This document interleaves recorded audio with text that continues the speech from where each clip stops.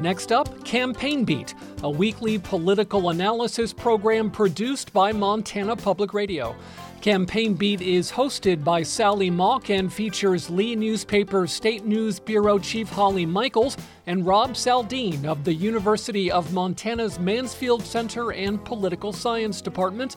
Here's Sally. Rob, we've been musing about twin primary candidates who would begin criticizing their primary opponents, not just the candidate they might face in the general election.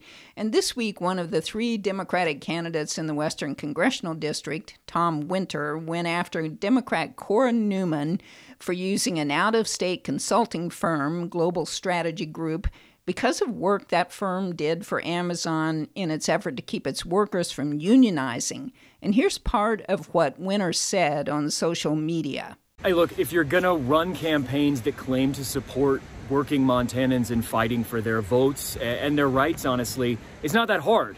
You just allow your campaigns to unionize if they would like, and you only work with people who support unions as well. And Rob, Winter is hoping to convince Democratic voters that he's a better ally to workers than Cora Newman. Right. You know, Sally, campaigns typically have a lot of these attempts to draw distinctions and highlight differences, and this Democratic primary actually has been pretty quiet on that front, at least until now. And Winter's campaign hasn't gained a whole lot of traction, so I'm not surprised to see him getting a little bit more aggressive here. It also strikes me, though, that at least in one sense, Winter is on to something here in his effort to speak to a constituency, the working class, that used to be absolutely central to the Democratic Party, but is one that they've been hemorrhaging support in recent years. And if the party is going to be competitive again in states like Montana, it's got to figure out a way to bring some of those voters back into the fold. So Winter at least seems to recognize that or be playing to that here. But it's not clear that old school labor politics is necessarily where the action is anymore. There's a good case to be made that the Democratic Party's problem in places like Montana isn't so much a failure to appeal to these voters on economic grounds, but rather that the party is culturally out of step, that the party, at least at the elite level, in terms of many of the party's most visible elected leaders, in terms of donors, in terms of the political professionals who run campaigns, that the party is, through that lens, perceived as being coastal, is perceived as being obsessed with identity issues and pronouns, and is perceived as projecting a kind of sneering, accusatory condescension toward anyone who isn't in lockstep agreement with that outlook, and that they do all this from a place of relative wealth and social prestige and privilege. So to the extent that's true, that's an enormous challenge for the party. And unionizing campaign staffers, I'm not sure. I guess it's a way Winter can try to distinguish himself, but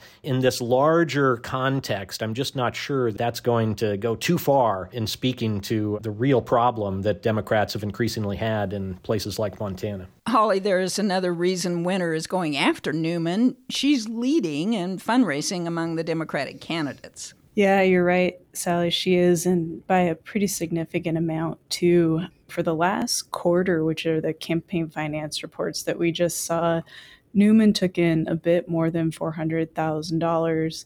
And over the race, she's raised more than $1.1 million. She spent about $160,000 over the last quarter, and we talked last time about some of the first television ads in the race. Some of that went toward that. She still has about $878,000 left in cash on hand, so I think fair to say we're going to see that money deployed coming up pretty soon with the June primary. Next in the fundraising numbers, Monica Turnell. She brought in about $253,000 in the last quarter. And over the race, that puts her at about $673,000. And she's spending pretty significantly, too. We saw a TV ad from her. She spent about $400,000 in the race. And then Winter, like you said, is lagging pretty far behind those two. He, in the last quarter, raised about $42,000. He's just shy of $95,000 for the whole race, and that includes a $10,000 loan to himself, and he spent about $80,000. So got some pretty wide variety of fundraising in the Democratic primary. But none of those Democrats, Holly, can match the kind of money that Republican Ryan Zinke has raised so far. Yeah, no, Zinke is in the millions. He ended the last quarter, too, still with $1.2 million in the bank. So he's brought in a lot, he's spent a lot, and he still has a lot around to spend. We haven't seen a lot of that as much. We've talked about this TV ads for Zinke. Looking through his reports, he spent about $160,000 on digital advertising and then spent money on polling, but we haven't really seen TV ads yet.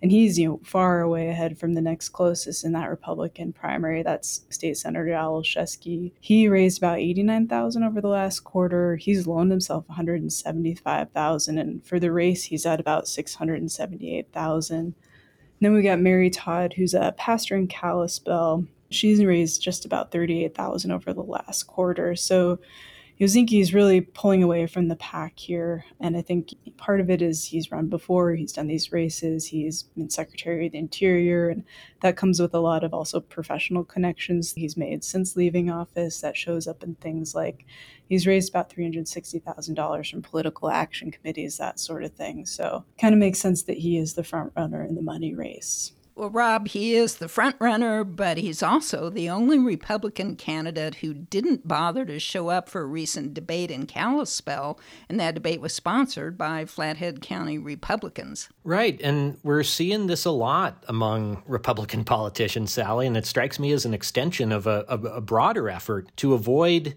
taking any risks. And so increasingly, they don't interact much with traditional media or even their constituents unless they're pre-screened.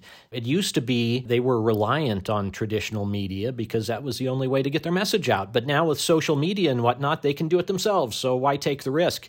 One particular moment when this really struck me, Sally, was when you and I were at Trump's 2018 rally at the Missoula airport in support of Matt Rosendale's Senate campaign against Tester. The event was over, and we were outside waiting for a bus in the cordoned-off area that's only accessible to media people and the rally's organizers. And here comes Rosendale and his wife and a few staffers just ripping past us, making a beeline for a waiting SUV. Then, seconds later, Gloria Borger from CNN and her camera crew sprint by us in hot pursuit. They were too late. Rosendale and his entourage jumps into the SUV and they were off. But I remember Borger coming back and just being exasperated and saying that she'd never seen a candidate run away from the media at his own campaign rally. And to me, that little episode just really exemplified this new reality in which Republican politicians are increasingly skipping debates. They're increasingly avoiding media interviews unless it's with a friendly talk radio host or something. They're increasingly not doing town halls. They increasingly aren't doing events that aren't scripted in advance with screened audiences. As for these debates, there's no rule that candidates have to do them. It's just a norm. Unless there's some pushback from voters, I think we could be seeing a lot more of this. Well, I think that's key, is whether there's pushback from voters or voters just don't care. The 4 Republicans who did attend, Mitch Hoyer, Matt Jetty, Al Olszewski, and Mary Todd, all support Trump, and 3 of the 4 wrongly assert that the 2020 election wasn't valid. Here's what Mary Todd had to say about that. So yes, I think this election was stolen. And who in their right mind would allow a baby to be stolen and not try to get it back? Rob, Todd had other conspiracy theories, but I wonder how many Republican voters agree with her. Well, right. I mean, you have to think quite a few. Otherwise, they wouldn't be talking about it so much. And, that clip does, in a way, kind of sum up the central message of the Republican Party right now. The election was stolen by Biden. I suppose if you really believe that, then all these efforts that we've seen, back in late 2020 and early 2021 to fraudulently steal it back in the process of Congress's role in counting electoral votes or disputing the slates of electors sent by the states, well, that makes some sense. Lots of people were on board for that. And, if that doesn't work, why, then you can try to use violence to keep Trump in power. That didn't work either. But even now, over a year later, this is still somehow the animating force in GOP politics. Holly, Matt Jetty was the only one of the Republican candidates who said the election was fair, and he also supports wearing masks and getting vaccinated against COVID. Here's what he said. I lost friends to it. Critique me all you want. At the end of the day, I'm not going to throw you red meat like other candidates up here so you can clap for them. He also said, Holly, he will not support Ryan Zinke if Zinke gets the nomination. That was interesting. Yeah, this was a pretty interesting forum to listen to, and just listening to Jetty there and what you and Rob were talking about with Mary Todd, These are really hard to cover because you get these sound bites and then need to find space in the story that fits, within a reader's attention span to kind of fact check what candidates are saying. And this debate sounds like it presented a lot of challenges there. I think it's pretty interesting to hear Jetty call some of these false claims red meat for an audience up in the Flathead. It's a location in the state where a lot of these false claims about COVID, like you talked about, and the security of elections have found the most success in taking root. Getting into Jetty saying he couldn't support Zinke, he has a lot of information about that actually on his campaign website. He talks about when he heard Zinke was running, that was actually the reason he decided to move from Florida back to Montana, specifically to run against Zinke. In his eyes, he's saying what Zinke is representing what's wrong with the political system. He's citing money that Zinke and his family have earned off the oil and gas industry. And we reported late last year from Zinke's financial disclosure information. It does show through his consulting firm he's done work for oil companies. Jetty also went after Zinke for something we hear Democrats criticize him for often, which is his time spent out of state. And Jetty saying Zinke doesn't really understand regular Montanans anymore. He's wealthy and spends time in California a lot, is what Jetty's getting at. And he also questions Zinke's patriotism, which is pretty interesting. And when he's doing that, he's citing investigations into Zinke's actions when he was Secretary of the Interior. Anytime we write about that, Zinke's campaign will push back pretty hard about, saying he hasn't been found to have done anything wrong from these investigations, but still there's an amount of them that's worth noting. And then Jetty also just, generally criticizes Zinke for what he is saying is rhetoric that's dividing Montanans, and saying that, at this point in our political trajectory, that's a pretty dangerous thing to be doing in Jetty's eyes. Certainly the Western congressional race, both on the Democrat and Republican sides, is heating up and getting more and more interesting to follow as the days go on. Rob, another law passed by the last legislature has been put on hold by a district court judge while a lawsuit challenging it plays out.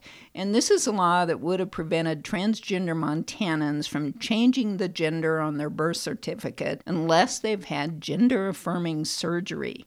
And this may be one of the most intrusive laws passed by the last session. Yeah, probably so, Sally. It's also one of the big culture war issues right now, and we can see it playing out in various ways all across the country. This particular ruling itself was centered on what strikes me as something of a technicality. The judge, as I understand it, said that the law was too vague. Given that problem right out of the gate, he didn't even get to the point of considering the constitutionality of the law's substance. So the vagueness issue is presumably something the legislature could fix if it wanted to, and then we'd be back to the larger issue of whether the law is constitutional. But of course, as you allude to, Sally, the other thing that's just really notable here is that this is yet another court ruling that's blocked a law that came out of the last legislative session, and we've had a lot of these at this point. We certainly have. Another busy week in politics. Holly and Rob, thank you. I'll talk to you again soon. Thanks, Sally. Thank you, Sally.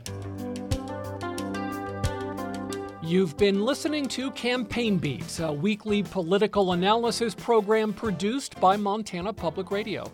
Campaign Beat features Rob Saldin of the University of Montana's Mansfield Center and Political Science Department, Lee Newspaper State News Bureau Chief Holly Michaels, and hosted by Sally Mock. Join us next week for more analysis of Montana politics.